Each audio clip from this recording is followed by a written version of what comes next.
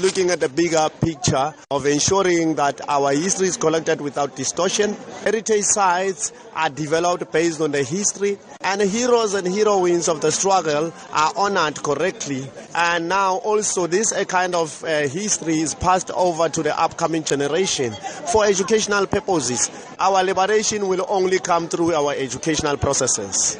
Tell us then about some of the sites you have earmarked in Gauteng and some of the experiences that you in fact take visitors through.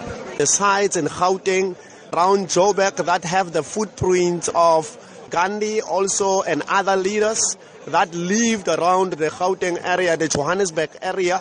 We also have the Constitutional Hill sites, and we have a lot of sites also in Tshwane that speaks to assassinations and executions like your gallows and like your flag plus that are very critical to the history of our people. And you look at Mohali City, also we have the underground operation sites that also speak to the liberation struggle. Talk to us particularly about Fordsburg and the history there. Really, why is it so important and why is it included as part of your tour? Fordsburg is mainly dominated by the Indian community that comes from that area.